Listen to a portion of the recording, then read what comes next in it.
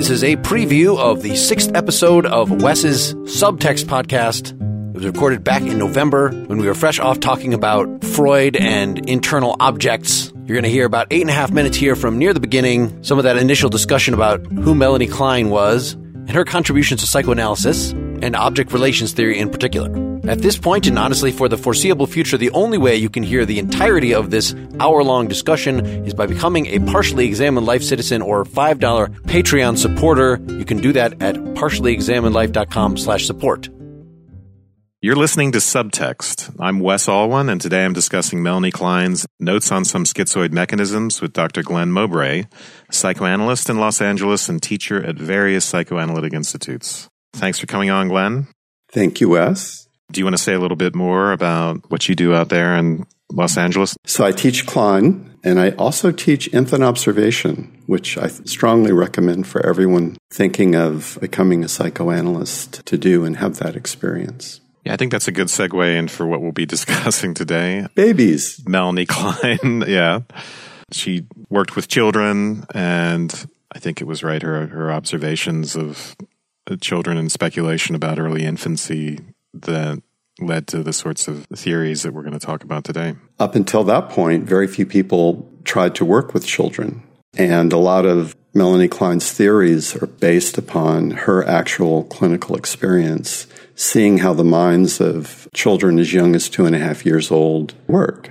So as an innovator of object relations, where does she stand with respect to the various schools that are around today? One of the provocative things she did, Freud, for example, said that you could only psychoanalyze neurotics, people that had gotten as far as the Oedipus complex, which is where the first introjections happen.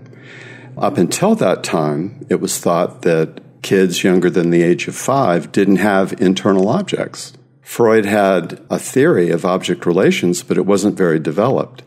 Well, based on her experience working with children, Melanie Klein realized that children seem to have object relations from birth. So, in essence, she moved the timing of the Oedipus complex from about somewhere between ages 3 to 4 to 5 up to essentially birth.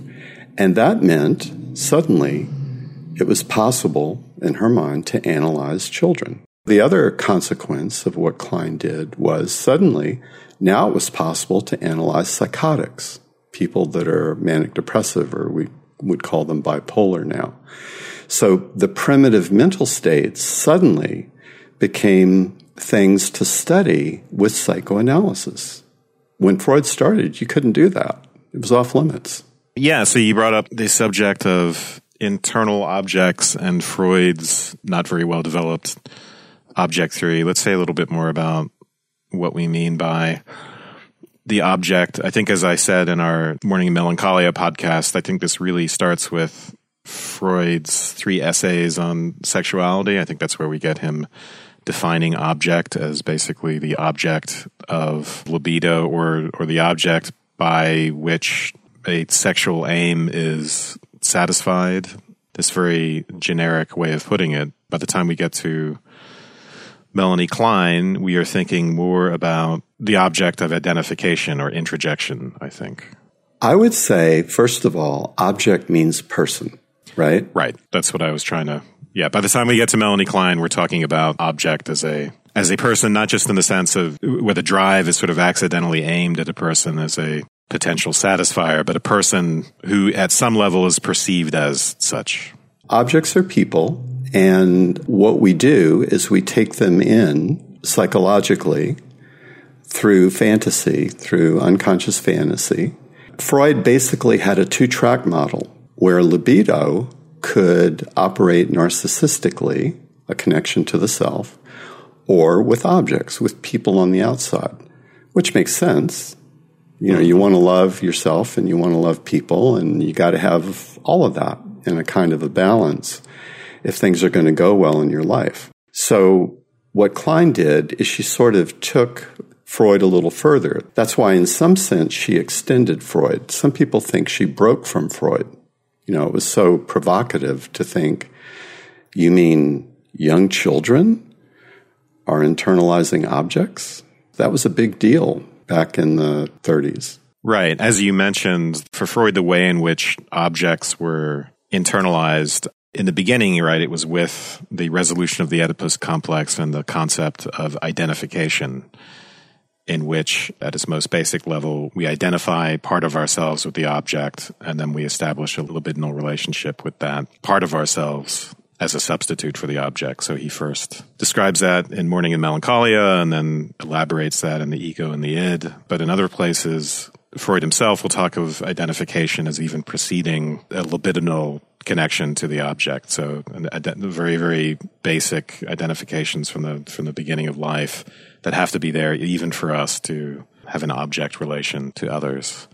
But then we get these terms like introjection or internalization, which I take to be more primitive, right, than what we would think of normally as identification. There are a lot of terms that try to get at this idea of how do we create a mind? And what is that? Is it internal images? What's the stuff that our mind is made of? The other piece is that when Freud, in I think it was 1923, wrote the id, the ego, and other works, he introduces the structural model.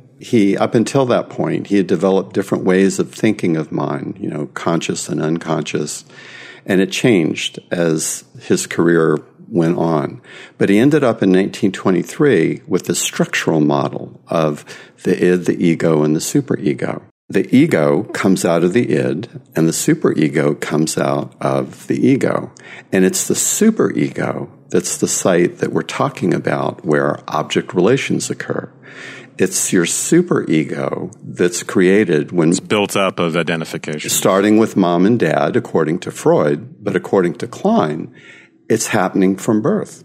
So this is where all these internal objects go, the good internal objects, the bad internal objects. One thing I wanted to say, so this is the way I think about it, and there might be some over-influence of philosophy here, because there are lots of different ways of putting this. We talk about the object, internal objects, external objects, and I think it might even be confusing to some listener that there are objects as opposed to just the object, because the way I think I've described it on various episodes of Partially Examined Life and elsewhere is the object is sort of this internalization of a maternal image or an image of an early caretaker. There's an external object, which is the real person.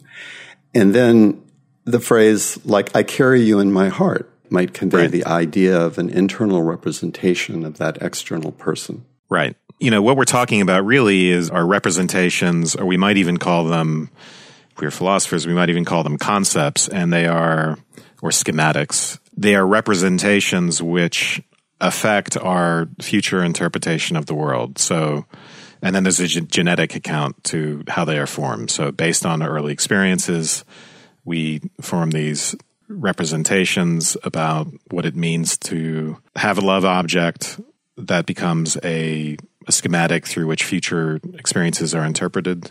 But it's also something that is modified with experience. So we have objects throughout our life. They're just, as you said, people who are important to us, and they could be important for purposes of either love or hate, but it's typically both.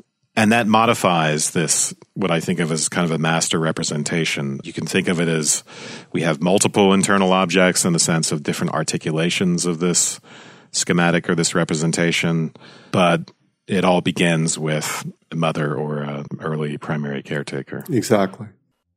All right, that's all you get.